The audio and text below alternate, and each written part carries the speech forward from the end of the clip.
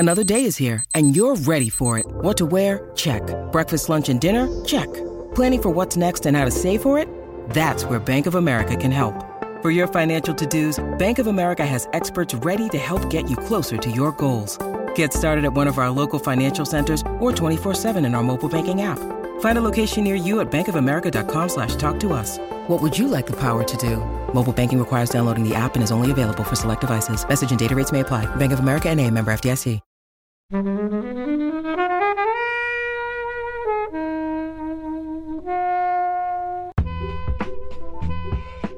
You are in for a treat. It's one of those films that once you immerse yourself in, I have to give a special recommendation to Jonny Greenwood and his score and the cinematography as well.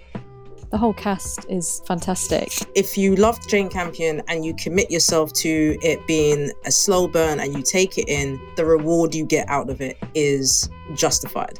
It just changes direction completely and it just catches everybody by surprise. When I walked out of the cinema, I was just like, holy crap, that just blew my mind completely. That's Jane Campion for you. Hey everybody, welcome to this episode of FlixWatcher Podcast. Today, we are joined by Kelechi. Hey, how's it going? Katie. Hello.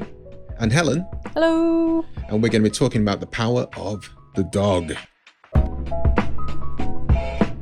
Thank you as always to the mighty people for the mighty, mighty tunes. And thanks to Ben from Rockwood Audio for his awesome editing skills. Please do remember to write a review and rate us on Apple Podcasts and anywhere you can do where you listen to the podcast, because it really does help us. And you can join in the conversation with us on Twitter at FlixWatcherPod and on Instagram at FlixWatcher. Hello film fans, welcome to FlixWatcher Podcast.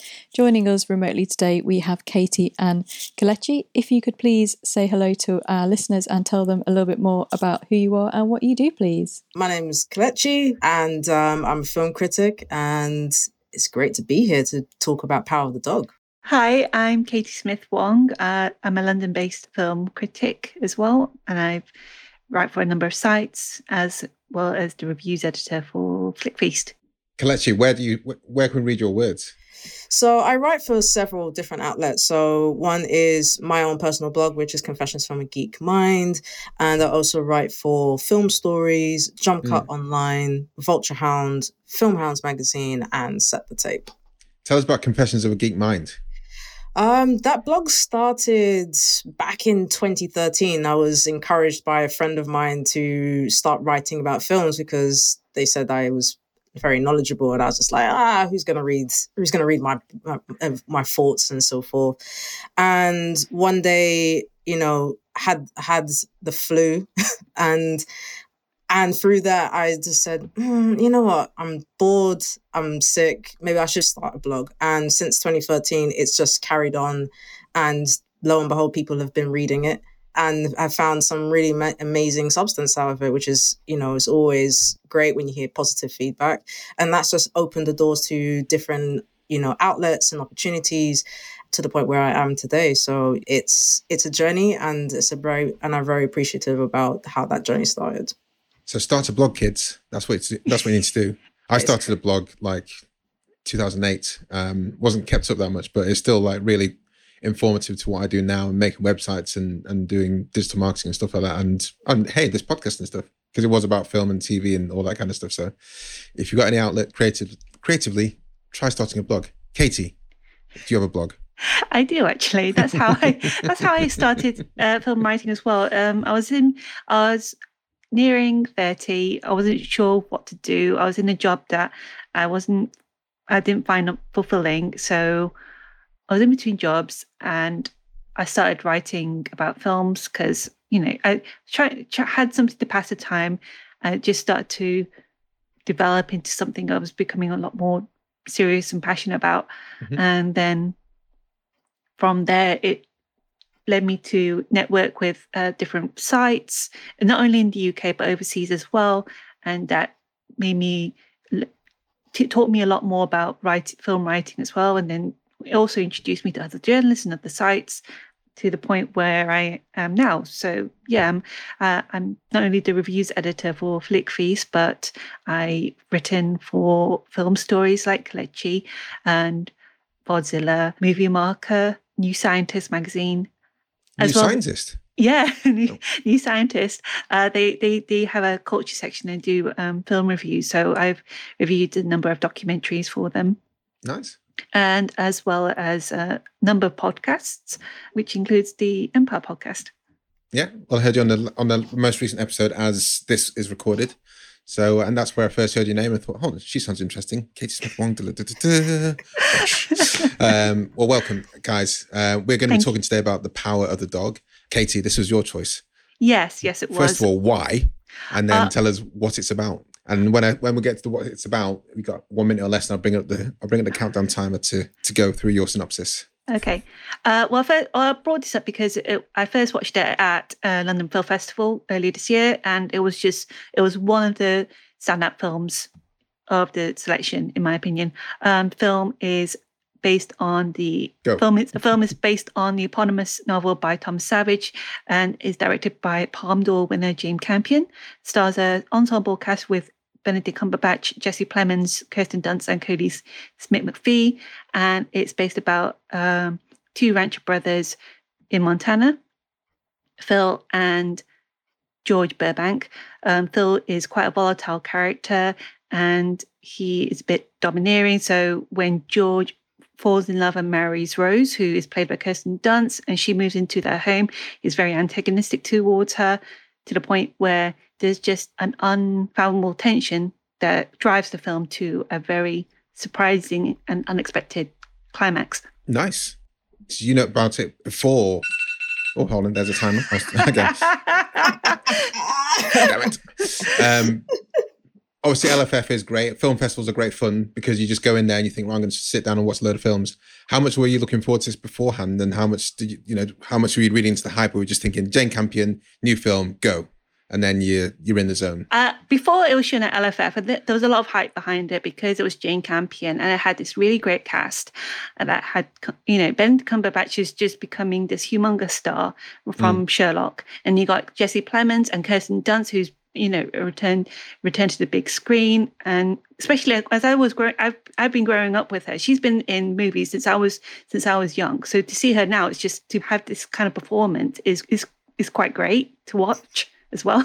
And then you have Cody Smith-McPhee, who people know him from the X-Men movies as quite an underrated character, but here he actually shines on his own, matches the caliber of his fellow castmates. Kelechi, did you know about it before you watched it the first time?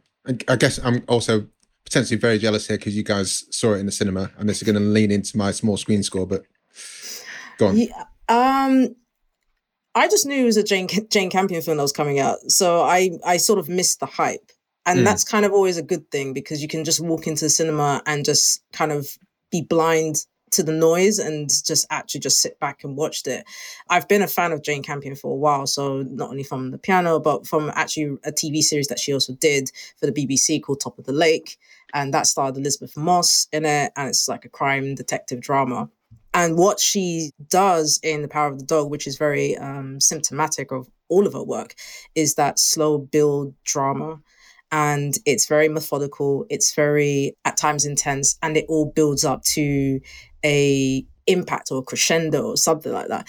And it's her in her element. So for me, I was very excited just to be, seeing what that next project was, because it does take her a while to do new projects in between. And it also feels like it's also like a special occasion as well.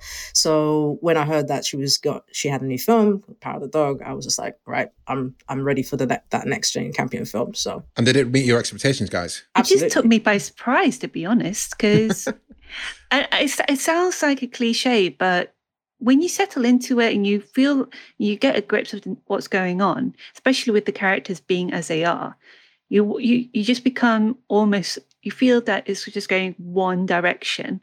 And it's a direction that you have to adjust yourself to become comfortable with because it's so unsettling. But then it just changes direction completely and it just catches everybody by surprise. When I walked out of the cinema, I was just like, holy crap, that was just blew my mind completely. That's Jane Campion for you. I have to say it unceremoniously. But as Katie said, it is how the story shifts, because one minute you are watching a film about two brothers and you think, okay, maybe this is what the film's about. Then once Jesse Plemons' character, who plays George, takes an interest in Kirsten Dunst's character with Rose, it becomes almost like a film about jealousy, about a brother trapped in the past and recognizing that his other brother is basically moving on with his life and also moving up in the social circles. And then it shifts again, and you kind of almost sit in there thinking, okay, where's this film going? Like there's almost like 3 different films, but it's not something, it's like almost like a whiplash. It's very gentle. It's very subtle. And the way it each transitions, I'm not going to spoil the end because that is the money shot. We can spoil the end. You can spoil this. You can give spoilers. I can spoil? Okay. Yeah. So the fact that it shifts into basically an episode of How to Get Away with Murder, like I half expected, Annalise Keating to just rock up in the high heels and like just walk into the scene, because it is a devastating impact what happens, and it just shows you the level of character building. It shows a level of intricacy in the whole film, and that is led superbly by Benedict Cumberbatch. Helen, what were your thoughts on The Power of the Dog? So also a big Campion fan. I think The Piano was probably like the first film by a female director that I ever saw. You could have said Campion Champion. Anyway, I'll just leave that with you. Missed that one, didn't I? You can have that one. You can have that one. It just felt different watching that. So sadly did not get to see this in the cinema or at any film festival, and had absolutely no idea it was coming to Netflix so soon until you picked it. And when we got the choices through, very, very, very excited. And I think it probably surpassed my expectations. I think that sometimes her films can be quite brilliant, but have moments in that don't quite work, or there's some things that she kind of tries and don't quite land well.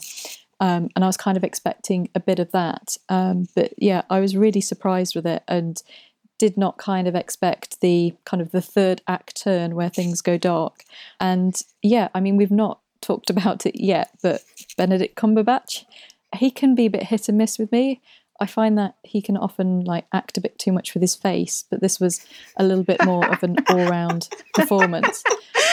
Sorry. Do you know what I mean? It's just like a bit facey and nothing else. But I think I'm still not 100% sure whether I think he was perfect in it, but it was kind of interesting. It was close to perfect.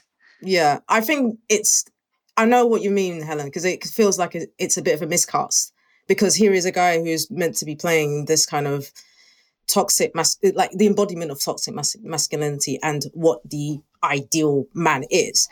But underneath that, it's everything about him is a contradiction. And that even includes like his size, his weight, his transition into his repressed feelings about, and in his, his love with Bronco Henry, and what that past trauma or even past love and how that shapes him into what he thinks is what a man is.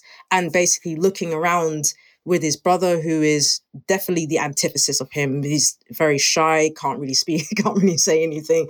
But he's somebody who's very direct and forward. And then you're looking at everybody else and he thinks everybody's weak. Everybody is not to a standard. And he's almost like the last frontier, the last representation of it until he gets his, I don't know what to say reward, but comeuppance, I should say.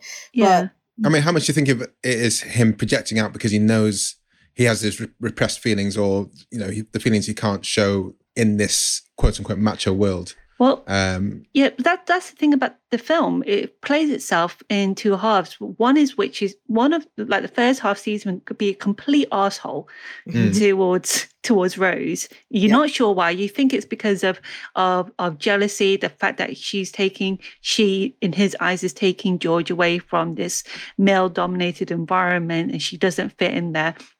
And then you see the second way where he actually bonds with Peter, Rose's son, who's played by Smith McPhee. And it's like, okay, is this genuine, or are you just trying to weaponize Peter against Rose because, he's her son, but when they start to have like heart to heart, you kind of wonder, especially when you see him in the having a private moment.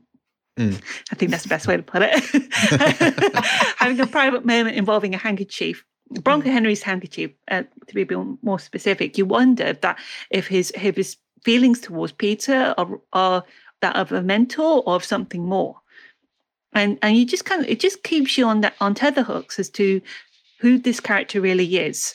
Is he supposed to be? Is he trying to pretend to be someone that he isn't, or is he trying to be something more? And I think that's what you find yourself asking at the end of the film. Yeah, I love how ambiguous it is. Like you're never settled in trying to decipher. Like what's great about Campion's work is that it just leaves it open ended, and it just leaves it to interpretation. So with Cumberbatch, you have something that is very complex and very nuanced, as with all the characters that are there. But that is the great mystery about his performance. And that's why I think you probably rewatch it just to see if there's another secret revealed or something you missed the first time around. I think the rewatch will be interesting here because, as you said, the nuance and the different layers, how you peel back the onion behind Peter Burbank will be interesting because it's his relationship that he ends up having with Phil. Is it a later romantic one? Is it like you say, is he trying to get one up on Rose and George? Is it one of like, oh, actually, I maybe need to just protect this guy because I see a kindred spirit here.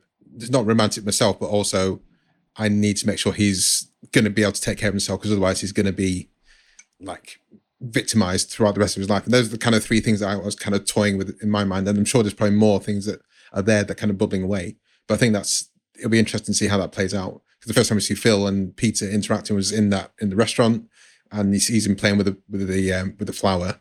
And I think perhaps off the cuff it was just I'm going to make fun of this guy because I need to make sure that I'm the alpha male here, and everyone around me needs to know I'm the alpha. But when it becomes part of like this guy's going to actually be in my life, then the dynamics change, and I think the dynamics change in an interesting way that I would never have foreseen. It's almost like if this kind of like thing whether if he's exposed, then he becomes exposed. So if they keep it hidden, then no one will really know. And they can have like the secret hidden mud bath and secret stash of sexy magazines. Alternatively, if he feels that he bonds with Peter, it kind of makes him feel not as inferior in terms of his own feelings. Mm-hmm. He doesn't feel as scared as he should be about his past or about his life with Bronco Henry.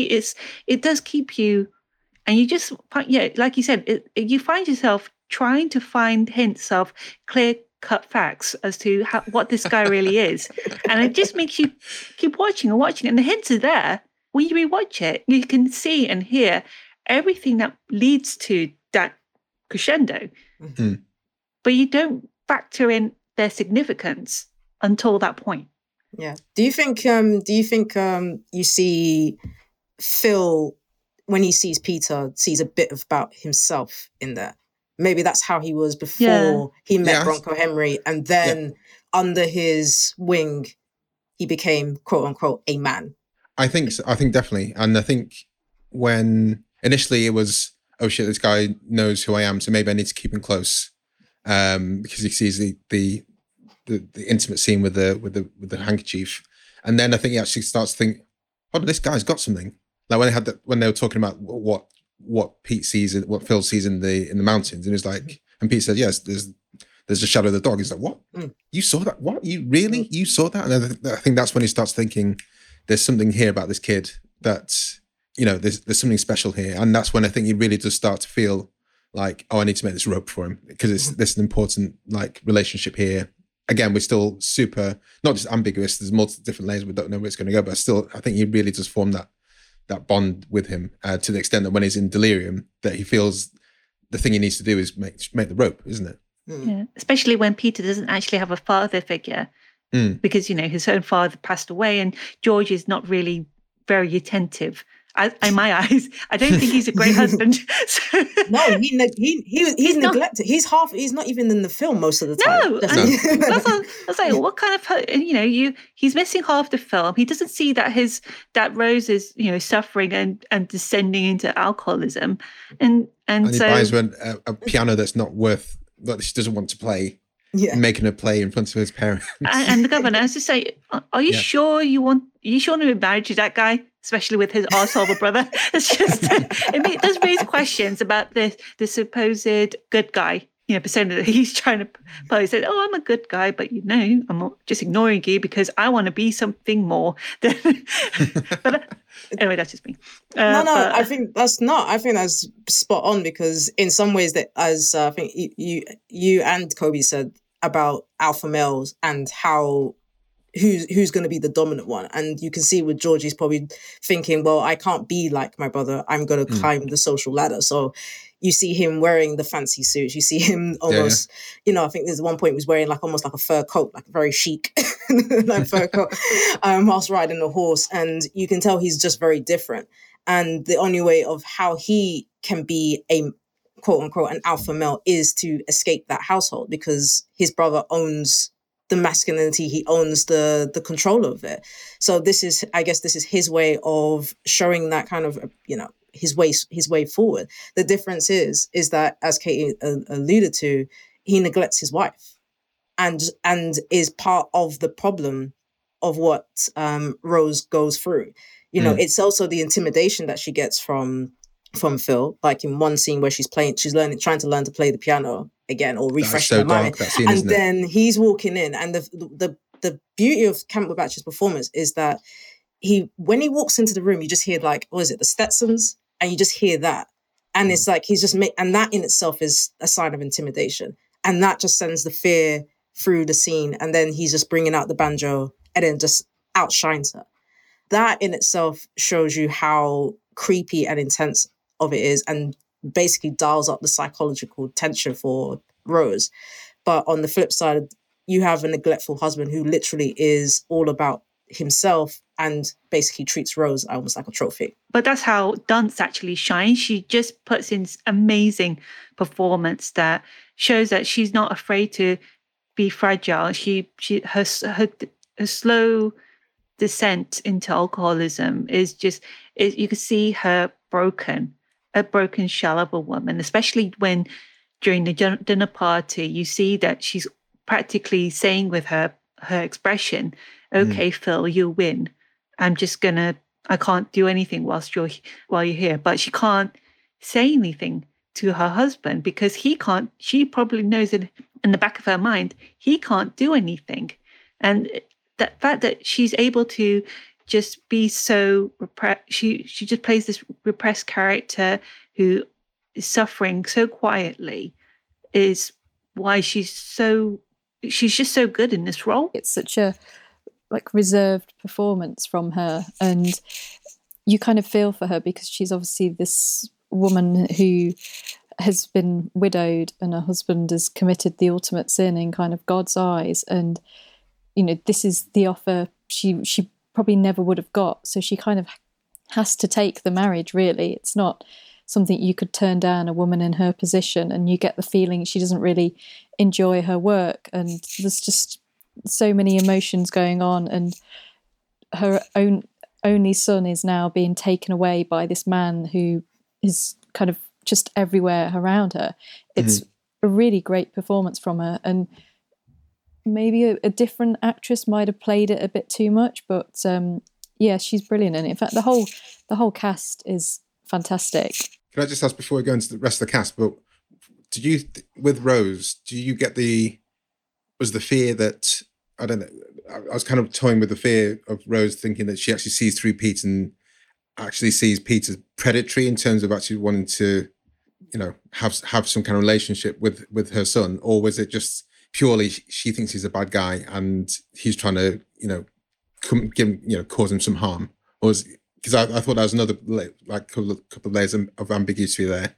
I don't know. Any thoughts on that? Yeah, I think she saw Phil as a threat by using Peter, because when Phil started taking Peter out for horseback rides, she actually runs out in distress, saying, "Where's he taking him? I don't want him hanging around him." And she was trying to, because Pete, in her eyes, Peter's the only one that has her back. He's the only thing that's tying her to a better life, i.e., away from the ranch. And so the fact that in her eyes, Phil's taking him away from her just adds to her distress. And turning Peter against her as well, because we see kind of the conversations, and you're sort of like, is Peter kind of buying this? Because it's so ambiguous in kind of tones, and you're like thinking, oh, is he actually listening to Phil? And is he going to, like, you know, take all what he's saying about her alcoholism and everything on board? And is he going to manage to, like, manipulate him against it? So I don't think I've seen the actor who plays Peter before in anything. I'm not sure which X-Men was in. I haven't seen. He was Nightcrawler. Yeah. So you wouldn't necessarily recognise him in the X-Men. But he was in Slow West, another Western, which is really good fun. He's been around recently. He's only 25, so it's like he's one of these people. I'm like, damn you, youngness. It's kind of got an interesting physical presence as well. There's lots of very beautiful shots, but the one where he's kind of doing his hula hooping is very kind of tall and thin, and just the way he stands out in the landscape is very striking as well of his acting. The way he reacts to the kind of abuse that is given from people, and that the way he goes to the hula hoop scene. You know, that's the first time he meets Pete, and he takes a piss out of him for making the flowers and setting them on fire. And he just goes out in the back and starts hula hooping. And that kind of shows Cody Smith-McPhee Phil out as a different character. But I think his character throughout the film is really interesting. The way he catches a rabbit and dissects it, catches a rabbit to dissect it, not rather than, it kind of shows the kind of darkness and edge that he has, and is fascinated with his medical books. It's not just that it seems for surgery purposes. It seems that there's really is a dark undertone to his personality, which we obviously see when he effectively murders Pete, right? I mean, it makes it all like, I mean, on the first time myself and Katie watched it, you missed those details. But on a recent watch I did the other day, you just realize like how much all of that stuff was premeditated. So like him being ridiculed by Phil and him going to the hula hoops, and then he's going into medical school, and then he's learning like the anatomy of the body. Then he's dissecting he's catching a rabbit, and you think, oh, this is so sweet, and then actually no, he's killed it and he's actually dissecting the body. You also have him looking through medical books and looking at best ways like of poisoning people, and like where the best part to get an infection.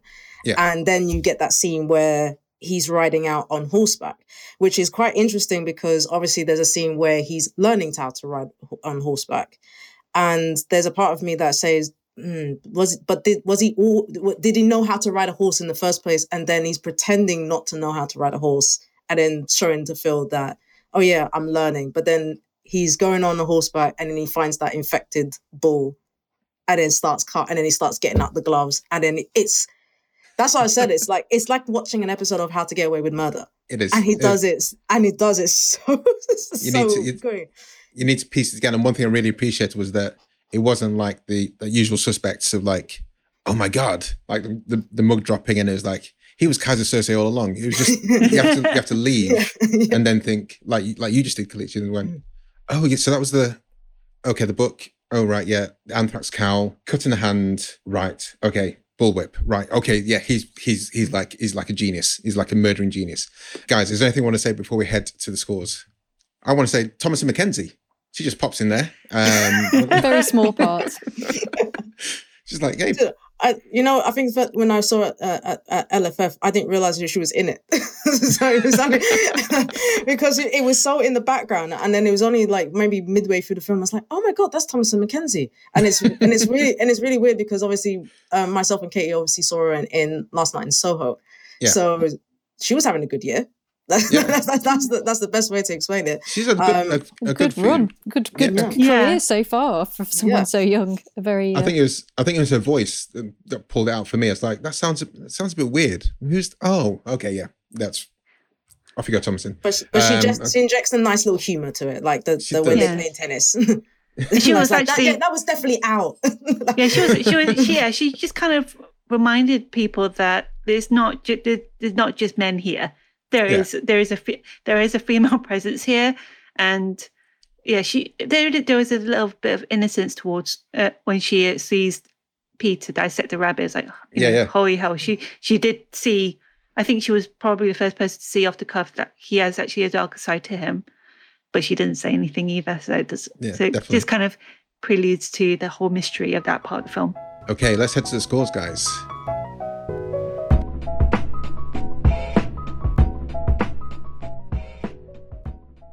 I'm Helen O'Hara, film journalist, author, and host of Women vs. Hollywood, a new podcast from the Stripped Media family. We're exploring the fall and rise of women in Hollywood, from the silent era to the present day and into the future. Each episode, I'm joined by 3 or more special guests to discuss the challenges that women face in the film industry and look at what we can do to change the picture. We've got actors, directors, producers, writers, academics, film experts, you name it, they're all here to explain what's going on in Hollywood. Search for Women vs. Hollywood now, wherever you're listening to this, and come join us. Welcome to our FlixWatcher scores. All of our scores are out of 5. You may have decimal places if you please, and we will start with you, please, Katie, with your recommendability. My recommendability score is a 5. Highly recommended. That's it. That's better. Short but sweet. I'm sure it's short and sweet. Mic drop. Yeah, we've said how great it is. I don't think I need to embellish it any further. Kelechi? Mine's a 5 as well. Mic drop. That's it. Fair play. It's definitely a 5. I mean, for me, it's one of those films like, if you love Jane Campion and you commit yourself to it being a slow burn and you take it in, the reward you get out of it is justified. I know some people have had, mixed results with Jane Campion in the past. Some people probably might find this a little boring. You never know. Everybody has a different style and taste. But it's one of those films that once you give over to what it achieves and you immerse yourself in, I have to give a special recommendation to Johnny Greenwood and his score and the cinematography as well. Ari Wegner. Yeah. You are in for a treat. So it gets me, 5 stars. Helen. I absolutely agree with everything that has been said so far. I feel that some people will find this a bit boring and be a bit like it's 2 hours and kind of not that much happens until the very, very end. So I'm going to give it a 4.7 just because I know there's people who just wouldn't get on with it and they would find it boring or nothing is obvious in it. And slow burn just isn't for everyone. Some people just like things that are really loud and things that explode and men that are men and you can tell that they are men, whereas this isn't quite like that. But I did adore it myself, but I might find it difficult to recommend to everyone. Yeah, same as some kind of thing to Helen. I'm going to 4.5 here. I think it'd be harder. There'll be definitely people, and like you say, you have to explain, guys, it's 2 hours. Just stick with it. You need to be paying attention. And each time you have to put like an extra caveat in there, makes it like it's a tick off. There's a few more people are not going to watch it because there's a thing you have to do more of, and you can't just be on your Twitter and your Facebook and Instagram at the same time. But yeah, I'd recommend it to people who have half a brain and are happy to pay attention. Repeat viewing score, Katie. I think I would give this a 4.5. It is because of all the things that we mentioned about the slow burner, the number of hints that are dropped from the start, and seeing how it all comes together is one thing. But then, like we said, it is a slow burner. Would we want to really rewatch it just to see, try and pick up everything? I'm not sure. I mean, I would definitely rewatch it, but if it's only just to see what preludes the ending, I don't think it's not a complete 5 for me. Kelechi. Interesting commentary, okay. I think I'm going to go slightly higher and say 4.6. Just because I think there is more to the film than just obviously just not only just working out how Peter did the crime. But I think you are always amazed by the performances that come out of it. And I think this is probably Benedict Cumberbatch at his best. You see him in a very different light. If you think about him in, Sherlock, if you think about him in even MCU with Doctor Strange, there's a bit of likability in though they're playing chaotic characters. In this performance, he's playing an arsehole. There's no sugarcoating. There's no nothing to it. He's playing an absolute arsehole, but it's also a complex arsehole. And that in itself is very fascinating. And I think it will rank as one of his career best, and something that when you're dealing with a character that has a multifaceted complexity to their performance, I think that's something worth going back to actually digest and decipher within that mystery that's in his character. So I give it about 4.6. Helen. It's interesting you saying that. I find that sometimes Benedict Cumberbatch can kind of struggle with American accents, but he's good in this one. And I should have added within the recommendability, if you enjoy seeing him naked, then you will enjoy this. So, that is something to note of that. I'm not sure I think I would watch this again, but I'm not sure when that would be. It's not one of those ones that you kind of think, oh, I absolutely have to see it again. So I'm going to go a 3.8 in that. Perhaps I'll see it again in maybe a year or so. I definitely would want to see it again, but I don't think it's going to be a high repeat viewer for me. Yeah, I'm going to go for 3.5. It's definitely something I'll watch again, mainly because I want to kind of forensically look through Peter's mind. But I don't think I'll watch it that often. But I think, so, you have to watch it again, but not that frequently. Small screen score. I feel we might get some lower scores here. I don't know. Katie. Small screen score. As we watched it at festival, we saw it on a big screen. It actually added to the isolation of the surroundings of 1920s Montana. Having rewatched it the other day on Netflix, I don't think it translated as well as it could have done. So I think I'm going to give it a small screen score of around 3.5. 3.5. Kelechi. I agree with Katie, but I probably go a little bit lower, and that's probably about 3.2. It's not to say that it's bad in that respect. I think when you watch it on a cinema screen, I think you get quickly immersed into the slow burn. I think when you watch it at home, and just to reiterate, there's nothing wrong with watching a film at home, but I think there are also distractions, and when you are requiring to get involved into a slow burner of a film, you might miss key points and miss certain details that come with it, unless you've created the most perfect conditions within your household. So it's not something that's really made for TV. It is definitely made for the big screen, and you take advantage of the cinematography, you take advantage of the New Zealand landscapes, and like I said before with Johnny Greenwood's score, it's immersive, and it's in slow burn. So yeah, it gets a little bit of a lower score for me when you watch at home. Helen. Yeah, completely agree with you that I've watched a lot of very long films at the cinema recently, and time feels different in the cinema to watching at home. Even like having house lights on in home kind of makes it feel different. And yeah, I don't know if it's going to come on in the cinemas in the UK. I don't think it's been on at my cinema, so I think it came out again like Netflix do. I think they put like a week on. Yeah, somewhere. It was a very limited release a week prior to coming on to Netflix. I think I'm not sure if a lot of people rushed to watch it because it was going to come on Netflix, but those who did manage to catch it, they were very, very fortunate to enjoy it on big screen. But also there's just a lot of competition in the cinemas right now. Yeah. So, you've got the tail end of Dune, you've got Tail end of Bond, which is still playing, still sees there, I'm just trying to think of that. You have Ghostbusters. There's just so much happening. So of course, with something like The Power of the Dog, it would slip through the net. So I don't blame anybody for saying like, you know what, I'm just going to catch it on Netflix because it's there, you know. So it's not, at least it's not something like The Last Duel, which somehow was in the cinemas, but no one saw it. And do you know what I mean? So at least it's there.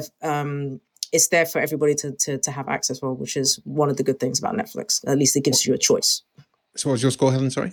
So I didn't give a score yet. So I'm going to go 3.5 as well. I think I would have liked more of an opportunity to have seen it at the cinema. Yeah, to appreciate the score as well. Like he's great. Like, love Johnny Greenwood's scores. They are amazing. But it is on Netflix and it's great. They've got kind of new releases coming on there, so you're probably going to be watching it on Netflix. Yeah, I'm going to go for 3.5. Yeah, let's go for 3.5 as well. I think it would have been awesome to see this in cinema, but unfortunately, I don't think I would have done. I definitely would have seen this in the before times, before COVID, before Baby, in my kind of Sunday sessions or Saturday sessions where I would have seen 2 or 3 films in a row. And this would 100% be one of them. But unfortunately not to be this time. Engagement score, Katie. It is one of those up and down films because it does take a while to get into like the nitty gritty side of it. So I think my engagement score is around a 4, because once you realize that the plot is going in that really twisted direction, you kind of want to see what becomes of Phil, becomes of Rose, and as the film slowly evolves to include Peter in the mix, it's like, oh, okay, we're going to see where this is going. So yeah, definitely a 4. Kelechi. I'm going to go 4.2. I think it was one of those films that really is dependent on your mood and how you, as I said, mentioned before, how you take to it. If you are happy and you're in the right frame of mind, you don't mind watching on Netflix, and you have managed to just kind of zone out, then I think you will reap the benefits and you will be very engaged. But like with everything that's with Jane Campion, sometimes some people will say, it's a bit boring, and then they will just not really find it interesting at all. Even if you start to tease them like, oh, no, there's a good bit here, you know, there's like that, you know, but as you were saying, Kobe, there's a bit of caveats that go with that journey.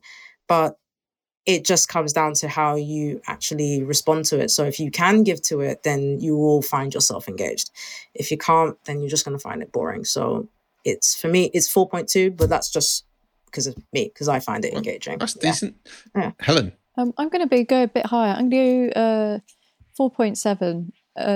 Did have to pause it a few times, but that was because dinner arrived and then toilet breaks, not mine. And then it was a slightly frustrated viewing in that way. Otherwise, it would have been 100%. So yeah. What did I say? 4.7. I was really engaged, and I just didn't really know where it was going. So I was very much like, I don't know where this is going. What's going to happen next? I can't miss anything, because there is a moment where you're like, what? Who? He's in the coffin? What? And I was very much like, what? He's dead? What? He was alive? How there was that moment. I was like, what? What did I miss? Did I just miss 10 minutes of the film somehow? Yeah. I think I'm going 4.5. I think if I started this like in the future and wasn't up for it, then you need to dive out and come back later when you're more up for it, because you need to be engaged to be watching this film to get the most out of it. So I'm giving it a high score because you have to be, and you can't. I can imagine many people putting this on like half asleep and then getting to the end thinking, well, that was a pile of shit, wasn't it? So yeah, 4.5, and that gives an overall score of 4.16875, which is high, and it's a small screen score really that's let it down, quote unquote. Kate and Kletcher, can you sign off by letting everyone listening know where we can find you online, your Twitter accounts, your blogs, wherever we can hear you, and any podcast you might be on? You can find me on Katie Smith Wong on Twitter at Katie Smith Wong, or you can find me on Flickfeast, Godzilla Preview Marker, or my own individual blog, Musings of Guitar Girl China.blog. Musings of Guitar Girl? Guitar Gal China. It was my old Twitter handle. It made sense at that time. That's how they work. They always do. They always do. The amount of facepalm Twitter handles, it was because of a thing Just shut up. It was, you know what? My Twitter was created 8 years ago, and it actually only made sense that I could actually change it now to something a bit easier to spell. So, well, no one could spell the guitar girl. No, because they put girl instead of gal. Two different things. Kelechi, where can we find you online? Numerous places. I still have a separate Twitter account for my blog and so forth. So if you want to reach out to me personally, it's at KE Henulo on Twitter. And if you want to reach out onto my blog, it is at Geek Mind UK, and that's available on Facebook, Twitter, and Instagram. Well, thank you very much, guys, and say goodbye to everyone listening. Thanks for coming on. Take care, guys. Bye. Bye. Enjoyed this episode of FlixWatcher Podcast? Why not leave us a 5-star review on iTunes? You can also follow us at FlixWatcherPod on Twitter, and we're at FlixWatcher on Instagram. Thanks as always to the mighty people for their mighty tunes, and Ben from Rockwood Audio for his awesome editing skills. If you're looking to get your podcast edited as sweet as this, get in touch with Ben, and that's Rockwood, ROKK Wood Audio. Tell them FlixWatcher sent you.